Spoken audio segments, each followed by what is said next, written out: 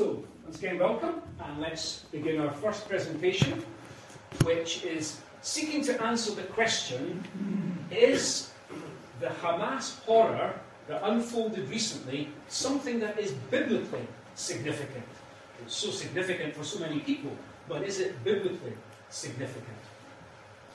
Well, I think it's good if we share a kind of Bible timeline of prophecy, one that should be familiar to us in our understanding of the things that will develop.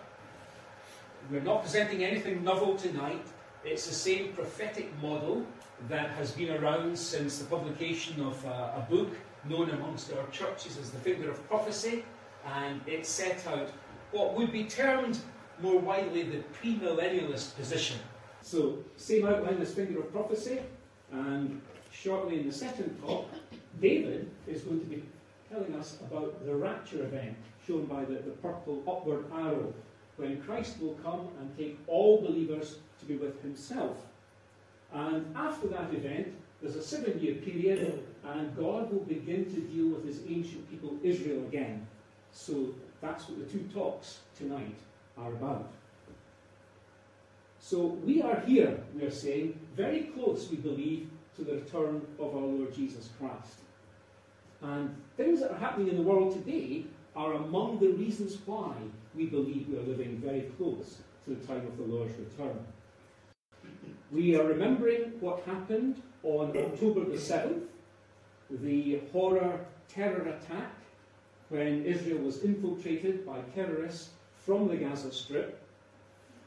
And that happened on October the 7th, and on that day about 1,400 people were killed, and 230 Israelis were taken hostage. It wasn't the first time that Israel had to invade the Gaza Strip. They did that in 2008 and 2014 also. Hamas have ruled the Gaza Strip since 2007, and continually missiles are fired into Israel, and Israel, of course, retaliate. So that's the event that happened fairly recently. I think there are two things of particular biblical significance that we can talk about. First of all is the fact that this little piece of real estate that we're talking about, the Gaza Strip, is a piece of ground that the Bible speaks about very specifically as undergoing violence in the time of the end.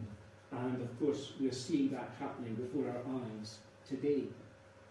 The second thing that Bible students pick up on is the fact that surrounding Israel, there are numerous countries, many of them sharing a border with Israel, and they are the very countries that the Bible pinpointed 2,500 years ago that would be in hostility against Israel. So we'll come to look at those nations today and find they line up with what we find in Scripture.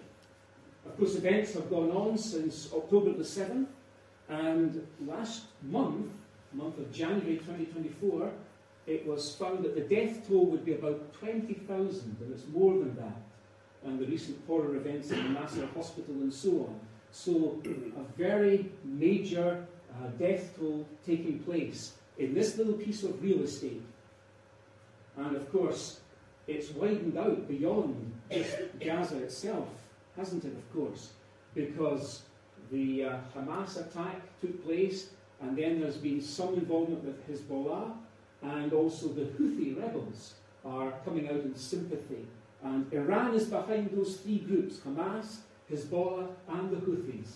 And Iran's hatred against Israel is implacable, this anti-Semitism that has led to these attacks. So let's focus now on the Gaza Strip. We said that this little piece of real estate is something, somewhere, that the Bible spoke about as undergoing violence at the time of the end. So here's one of the major Bible prophets, Ezekiel. And in chapter 25 of Ezekiel, this is what the Lord says. Because the Philistines have acted in vengeance, and have taken vengeance with malice in their souls, to destroy with everlasting hostility, therefore this is what the Lord God says. Behold, I am going to reach out with my hand, against the Philistines and eliminate the Cherethites, and I will destroy the remnant of the seacoast. I will execute great vengeance on them, etc. Notice the personal involvement of the Lord. It's his hand that would be against the area of the Philistines. It's perhaps worth mentioning a couple of Bible facts about the Philistines. They're quite an enigmatic group in some ways to pinpoint exactly. I think there are 3 Bible facts that we find about them. Number 1, they were around in the time of Abraham in the land of Canaan and designated as such, the Philistines. But then leading up to the time of Moses, we find there were seafaring settlers who settled on the southwest coastland of Israel. And they came from Crete. The Bible tells us this in Genesis 10. Those who were known as the Philistines came from the island of Crete, and they were settlers on this piece of coastland. In fact, they were famous or infamous in the Med, and the Egyptians had a name for them, called them the Palestine, which maybe gave rise to the Philistine name. And then thirdly, we know that from the time of Joshua through to David, various people groups were identified with this same area that we're looking at, known to us today as the Gaza Strip. Names like the Avim, the Geshurites, the Cherethites, and the Pelethites. You may remember from readings even in the days of David and Solomon, the Cherethites and the Pelethites were David's kind of bodyguard, and Benaiah was head over them. So we've got these things about the Philistines. There were people there, but settlers came in, and the term Philistine is used for all these people groups. But the area is always the same. It's always this southwest coastland of Israel.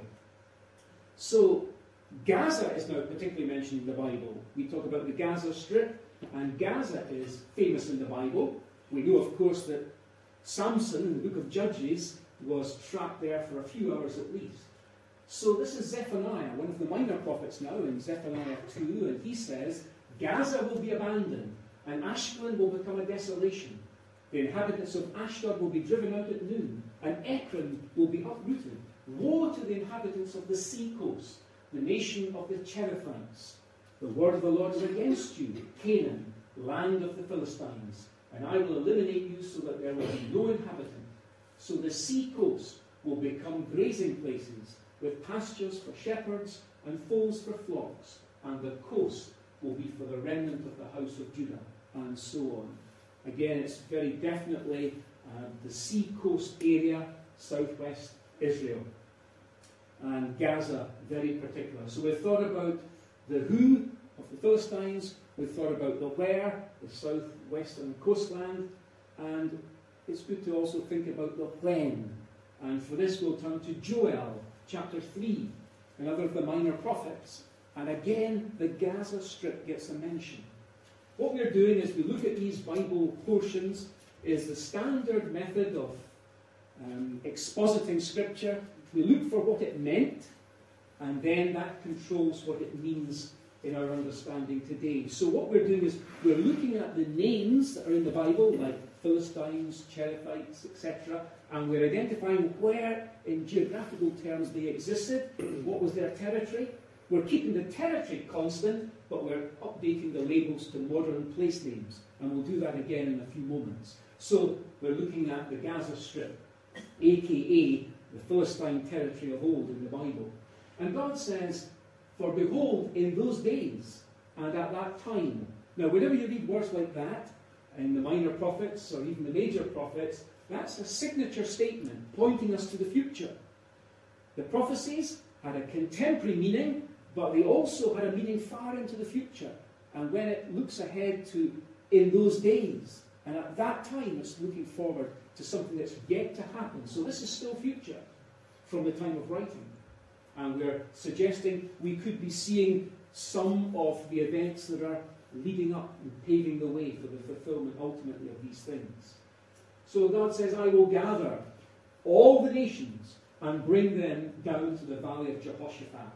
And I will enter into judgment with them there on behalf of my people and my inheritance, Israel, whom they have scattered among the nations, and they have divided up my land. You know, that's very contemporary. I don't think that happened in the past, but The Balfour Declaration in 1917 parceled out a bit of land for Israel because of assistance in the war. But the British government never kept its word, and Israel only got 13% of the land that was promised to them. So the land was divided, it was partitioned, and of course hopes for a two-state solution have not yet materialized, they're still problematic. So Israel only got a little bit of land. They had divided up the land. They've also cast lots for my people, traded a boy for a prostitute, and sold a girl for wine so that they may drink. Moreover, what are you to me, the Lord says, Tyre, Sidon, and all the regions of Philistia? Are you repaying me with retribution? But if you are showing me retribution, swiftly and speedily I will return your retribution on your head. God's judgment again on this part of the world. And notice Tyre is mentioned along with Philistia. So we've got Lebanon as well as the Gaza Strip. If we use the modern names that equate with the terms that are used in the Bible. So we're looking at the time of the end in those days. And the prophet Isaiah, another of the major prophets, after speaking about the coming judgment against the Antichrist, who is also known in Isaiah as the Assyrian. Have you noticed that? Even in the Christmas text we use in Isaiah chapter 9 about the child born, the son given, the wonderful counselor. That's our Messiah, our Lord Jesus, who's coming again. But in the next chapter, there's this figure, the Assyrian.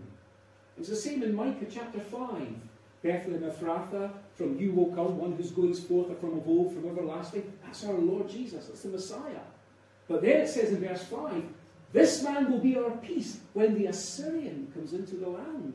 So that's future. It's Messiah and the Antichrist, known as the Assyrian to these Bible prophets of old. So then Isaiah chapters 13 to 23 give a list of nations who will be judged by the Lord in the future for their hatred towards God's people Israel. So included among those judgments, Isaiah in chapter 14 also includes mention of judgment against the southwestern seacoast of Israel. He says this, wail you gate, cry you city, melt away Philistia, all of you, for smoke comes from the north, and there is no straggler in his ranks. So there's the fourth prophetic statement from the Old Testament that feature this specific piece of real estate that's very much in the forefront of the news today. And it's the Lord's action, and it's the time of the end that is being spoken about. Well, just as we're on this, you'll be aware, I trust, that the fellowship is supporting a group of believers in Sana'a, the capital of Yemen. And they're, of course, in the territory where some of the UK's missiles have been headed in their attempt to root out the Houthis, who are sponsored by Iran. Of course, the UK and US governments are trying to prevent shipping being affected, going through the Red Sea and up the Suez Canal, but that story can be spun by the other side. So we've got those attacks from the West, but we've also got Iran, the one sponsoring Hamas and sponsoring the Houthis. Iran has been sending missiles into Syria and into Iraq and even into Pakistan in recent times. So there's a real potential for a conflagration here that can certainly expand. See, our government in the US would say all we are doing in sending our missiles is trying to defend a strategic shipping lane. But the other side, the Houthi spokesman, sees the UK and the US as aiding and abetting the crimes of the Israelis as they see them in the Gaza Strip area now. So it's a complex situation. There's a lot going on, which I'm not going to talk about, but we've had the UN Relief and Works Committee accused of aiding and abetting the Hamas terrorists. UN's top court in South Africa have stated that Israel are committing genocide. We've seen Iran is behind a lot of these goings-on with Hamas, Hezbollah and the Houthis, and it's striking in areas of Syria and Iraq and even Pakistan, and the US have hit back at various Iran-backed militias in these parts of the world, not in Iran itself, but in militias that are operated by Iran in neighbouring places. And then we've talked about the strikes even including UK weaponry against the people attacking shipping in the Red Sea. So a lot going on. Great potential for further development and war, sadly. So let's see how the Bible predicted a lot of what is generally going on in the Middle East. This is a 3,000-year-old prophecy. It's from a Psalm of Asaph, around about the time of David, because he introduced the service of song. So we're talking about 1000 BC, and therefore 3,000 years ago, this was written in Scripture. And Psalm 83, which we'll look at a few words from it in a moment, Psalm 83 foretells a 10-member alliance of Arab territories that mostly share common borders with Israel. And their aim is to wipe Israel off the map. Verses 6 to 8 of Psalm 83, we'll look at them in just a moment, reveal the ancient identity of the nations in this 10-member alliance. And it includes, in modern terms, Hamas and Hezbollah. Because if we look at the bottom schematic here, in the purple colour, we've got the names mentioned in Psalm 83. People with a common border, mostly, to Israel. Gebal and Tyre, down to Philistia. So you've got Hezbollah and Hamas. Amalek, Hagrites, that's Egypt. And then you've got Midian, Edom, Moab, Ammon, the Jordanians, right up to Assyria there. So if we just look at that, there's the list of the 10 names found in Psalm 83. I'm mentioning 10. It might strike a chord in people who know a bit about Bible prophecy. I'm sure that includes all of you here. 10 nations confederate in the end time. And it could be that this is the match for that. 10 members of an alliance here, all mentioned by their ancient names. But remember, what we're doing is keeping the territory the same and giving them modern names. And so you can see how Syrians and Jordanians and so on come into the frame. Nations hostile to Israel, mostly sharing common borders with Israel, pinpointed in the Bible as being earmarked for judgment at the time of the end because of their common hatred for Israel. And this is a quote now from Psalm 83. They make shrewd plans against your people and conspire together. Those words are important. They conspire together. Because you could say, well, all of these people, yes, at some time they were hostile to Israel. Amalek, Exodus 17. Yeah, Assyria, 2 Kings 18. Yeah, at different times in history they were hostile. But this psalm is about them conspiring together. That means at one point in time they have to be conspiring with each other to be against Israel. So that looks into the future, when these nations will be hostile together against Israel. And they say, let us wipe them out as a nation. And then the psalmist turns to God, Asaph turns to God and says, deal with them as with Midian. It's an interesting reference, just as an aside, because in Judges 8 and verse 26, when Gideon was fighting the Midianites, taking the spoil, among the spoil were the crescent-shaped ornaments of the kings of Midian. Think about the crescent shape today and where that occurs. Now, I want us to look at a scripture that has come back to me with greater emphasis recently. It's Genesis 3 and 15, sometimes called the Proto-Evangelium, the first gospel, because God promised at the fall of humanity the Saviour was coming. But we're calling it tonight the mother of all prophecy, because really this is the seed from which all prophecy comes. And what I've noted recently is this verse is in 3 parts. So let's look at the 3 parts. Genesis 3:15. It's God speaking in the Garden of Eden just after the fall, and he's speaking to Satan, who's come as a serpent and beguiled Eve. God says, I will put enmity between you, Satan, and the woman, Eve.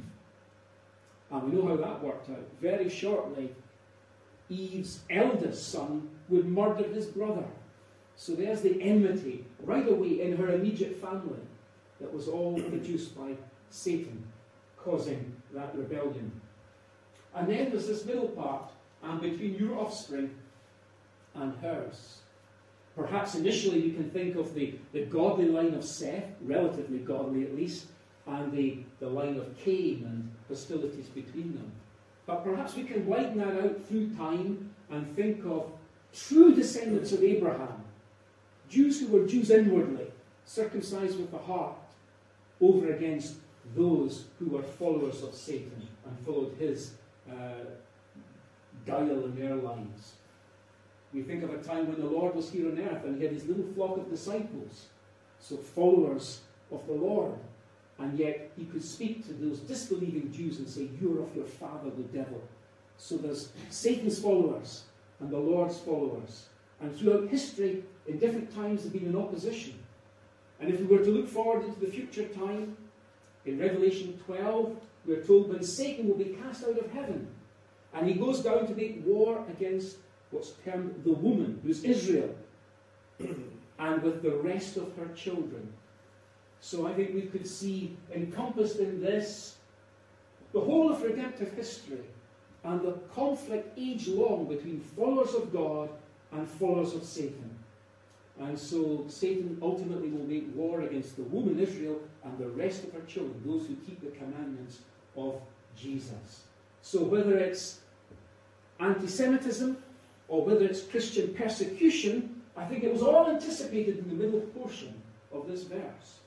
And then finally, this brings us in the third part to the cross. He, the seed of the woman, in particular Jesus Christ, he will crush your head, Satan, and you will strike his heel. But I want to come to the book of Daniel and touch on that. In 1992, there was an interesting article written by an American called Fukuyama, and he described what he termed the end of history. I think he was getting carried away, because 1992 was the time just after the collapse of the Soviet Union, the time of the fall of the Berlin Wall, or just after it, and it seemed as if democracy had won and communism was dead, and the West's values had triumphed. The end of history, he said. But of course, it wasn't to be. But Daniel does write about the end of history. And in chapter 12, he speaks of a time still future. And at that time, Michael, the great prince who stands guard over the sons of your people, will arise. Now, Daniel's people are the Jews. And Michael is Michael the archangel, the angelic prince of Israel. And so, Michael, who stands guard, will arise. And there will be a time of distress. This is going to take place after the time David will speak to us more about, the time of the rapture, when all true believers, the church, is taken out of this world. And God will begin to deal with Israel again.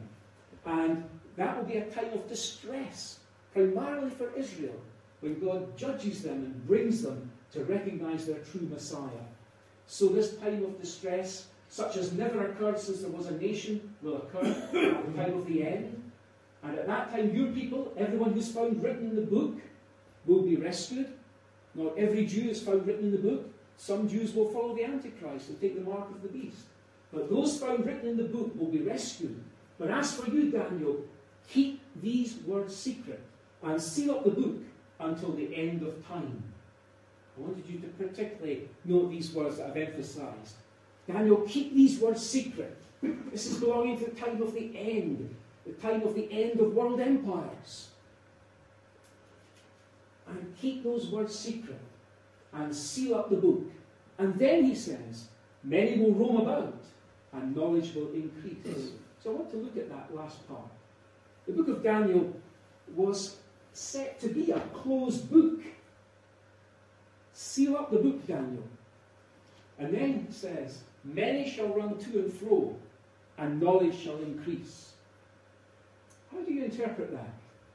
Well, the usual interpretation is that near the end of the time of world empires, even in the times we're living, the world has shrunk to be a global village. We can jet in an aircraft across the world. Many shall run to and fro. And knowledge shall increase. Computing power doubles every 2 years.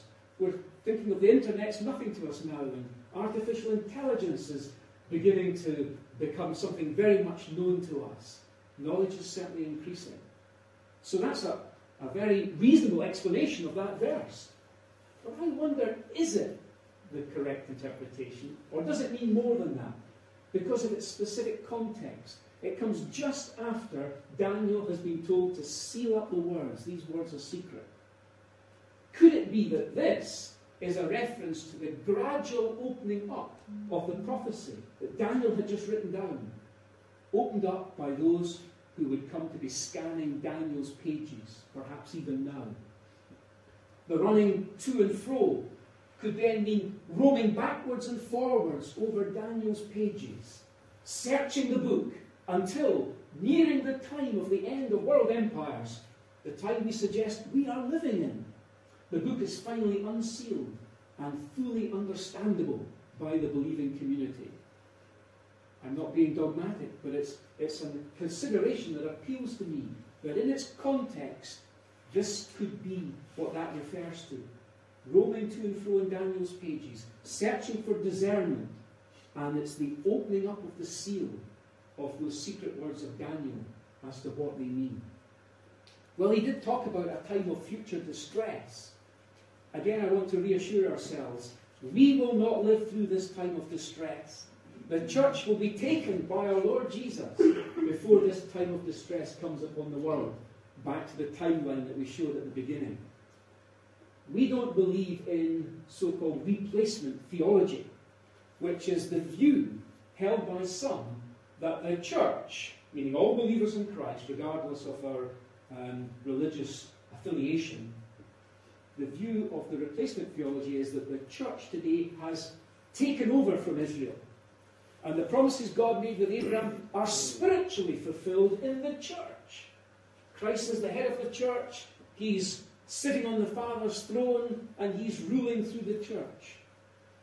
But we don't believe in that. We do believe that God will revive his dealings with his ancient people. It's a literal approach to Scripture. The detail that was given in the covenants in the Old Testament, Abraham, I will give this land to your descendants. God's going to honour that promise in the future. He's not broken those literal promises to Abraham and to David and so forth. But his time of dealing with Israel again, after the church goes, God will deal with Israel again. But it will begin with a time of purging and refining, a time of great distress. And what I'm suggesting is, we can view what is happening now consistent with paving the way for that, at least. Paving the way. In many places, anti-Semitic feeling is on the rise. It's the talk of the political parties in the UK right now. But across the world, in America also, anti-Semitic feeling is on the rise. Daniel himself was kept from understanding those words that we've read in Daniel chapter 12. Seal up the book, Daniel. And Daniel himself had no understanding of it. Bible students 150 years ago had no idea what Daniel was talking about. Or even 80 years ago, maybe even 20 years ago, we couldn't know what Daniel was talking about. 75 years ago, Israel gained her independence. 1948, the state of Israel. Israel was back on the map. And that was a key stage in the Bible's developing prophecy regarding how God will fulfill his promises to Israel. Bible students were rightly excited about that event. But in the past 20 years have seen the emergence or the re-emergence of what's called the Islamic State. And although we see fluctuations in the picture, I think there's something significant in that.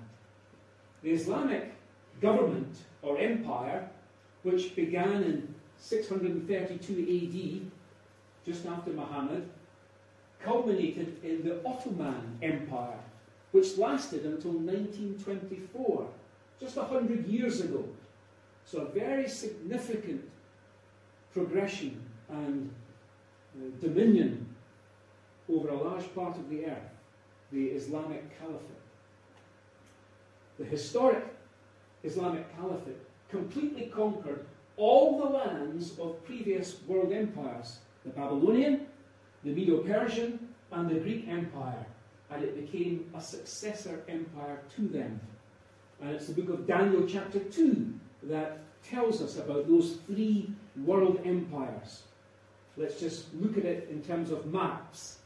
So there was the Babylonian Empire. You remember Nebuchadnezzar? The Babylonian Empire stretched over this wide tract of the world. And it was succeeded by the Medo-Persian Empire. Cyrus the Great and Israel being allowed to come back to rebuild their temple. And then the Medo-Persian Empire followed by the Greek Empire. We've all heard of Alexander the Great from our school days. Well, the Greek Empire under Alexander spread far and wide. So those are the three that Daniel mentions in his prophecy in chapter 2 and chapter 7. Remember, he interpreted Nebuchadnezzar's dream. The king had seen a statue, and in that statue that the king saw, there were metals of decreasing value as you go down from head to toe. And only the first three were identified. Nebuchadnezzar, O king, you are the head of gold, the Babylonian Empire. And then after him was to come the Medo-Persian Empire. The Bible says that. That's hardwired, no speculation. And then that will be followed by the Greek Empire. Again, it's written in the Bible text. So we're just telling you what's in Scripture, as you know. This was God's program for world history. It's found between Daniel chapter 2 and chapter 7. God's program for world history.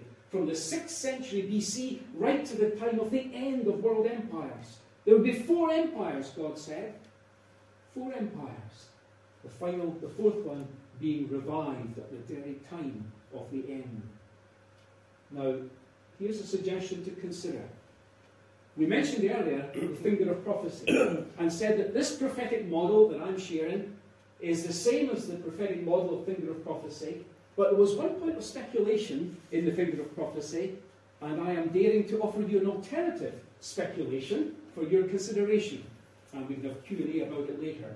And instead of the Roman Empire being the successor empire to the Babylonian, Medo-Persian, and the Greek Empire, we could consider the Islamic Empire or Caliphate as being the 4th empire seen in Nebuchadnezzar's statue and interpreted by Daniel, but he didn't specify what it was, so it's open for us to figure out. The words are becoming unsealed as knowledge to and fro as we search the book and we open our Bible and we see what's happening in the world and relate to what's happening and interpret it with the help of Scripture. So, can we today know the previously unknowable? That's a tantalizing question, is it not? This is what Daniel was given by way of interpretation, and he shared it with the king. While you were watching, Daniel tells Nebuchadnezzar, a stone was cut out, but not by human hands. It struck the statue that we've described that he saw on its feet of iron and clay and smashed them. Then the iron, the clay, the bronze, the silver, and the gold were broken in pieces, or broken to pieces, at the same time, and became like chaff on a threshing floor in the summer, and the wind swept them away without leaving a trace. Now, how could it be that all those empires that one succeeded the other down through history, how could they all collapse at the same time? In my reading fairly recently, I was going through Ezra again, and in chapter 6 and verse 22, Ezra and the people of the remnant who have returned give thanks to God that he had moved the heart of the king of Assyria to allow them to come back and rebuild the temple in Jerusalem. I'm thinking, but it wasn't the king of Assyria. It was Darius, the Medo-Persian king. And that's factual. But he's described as being the king of Assyria. It was an honorific title because the Medo-Persian Empire had occupied the territory previously reigned over by the king of Assyria. So if you like, Darius, the king of Persia, was the king of Assyria because he dominated the land that once had been ruled by the king of Assyria. And so I would understand, it may not be the only way to understand this, and you can share different ideas, but I would understand the 4 empires being demolished at one time when Jesus comes back to the earth to set up his kingdom. I would see that as meaning that all of these empires ruled over the same territory, approximately. And so each empire was a successor to the previous one, and its leader or ruler could use the title of the previous ones. And when Christ destroys the final form of the 4th empire, they're all gone. All that piece of territory is taken over. Now, if the Roman Empire was revived and then destroyed, Babylon, Medo-Persia, Greece could not be said to be all destroyed at the same time, because roughly 2/3 of the territories covered by these empires would be left untouched. So I remember Jack Ferguson, who was one of the authors of Finger of Prophecy, saying, "There's always room for 2 views in prophecy. Therefore, don't dogmatize in relation to your brothers." So he's given me the opportunity, I think, and the license to share an alternative view from his view, which would have been the revived Roman Empire, and the final world power being a mid-European world power. But I'm wondering, and I'm suggesting to you for your consideration, that it could be a mid-Eastern world power. It could be an Islamic empire, because Islam is now the fastest growing religion in the world, and it's spreading and taking over large pieces of the world, and it would occupy the same area as those previous ones. Well, there will be a 4th empire, Daniel said, and it will be strong as iron, and it will crush everything, just as iron crushes, it will smash and crush all things. And in that you saw the feet and the toes, partly of potter's clay and partly of iron. It will be a divided kingdom, but it will have within it the toughness of the iron, since you saw iron mixed with common clay. And so there will be a brittleness, a fragility there. So just look at these descriptors: strong, crushing, divided, mixed. So the 4th kingdom, I believe, will be centred on Babylon. You, Nebuchadnezzar, are the head of gold. And ranging through Scripture, I think you could describe the Bible as the tale of 2 cities. There's going to be our theme for the study day in the Northwest on the 2nd of March. No, it's not that one. I'm going ahead. It's the one later in the year. We'll be studying the city of Zion. That's God's city. But alongside that in Scripture is the city of Babylon. That's the world's city. And it's representing the world in rebellion against God. So Babylon runs through from Genesis, chapter 10, Tower of Babel in the next chapter is the Tower of Babylon. Rebellion against God. It goes right through to Revelation 17 and 18. So I think Babylon is something that is in Scripture and epitomizes throughout rebellion against God. The 4th kingdom will be very strong. It will be different from others. It will be of crushing brutality. It will be divided. It will be composed of a mixture. It will finally be in a 10-state confederacy. Compare Psalm 83, possibly.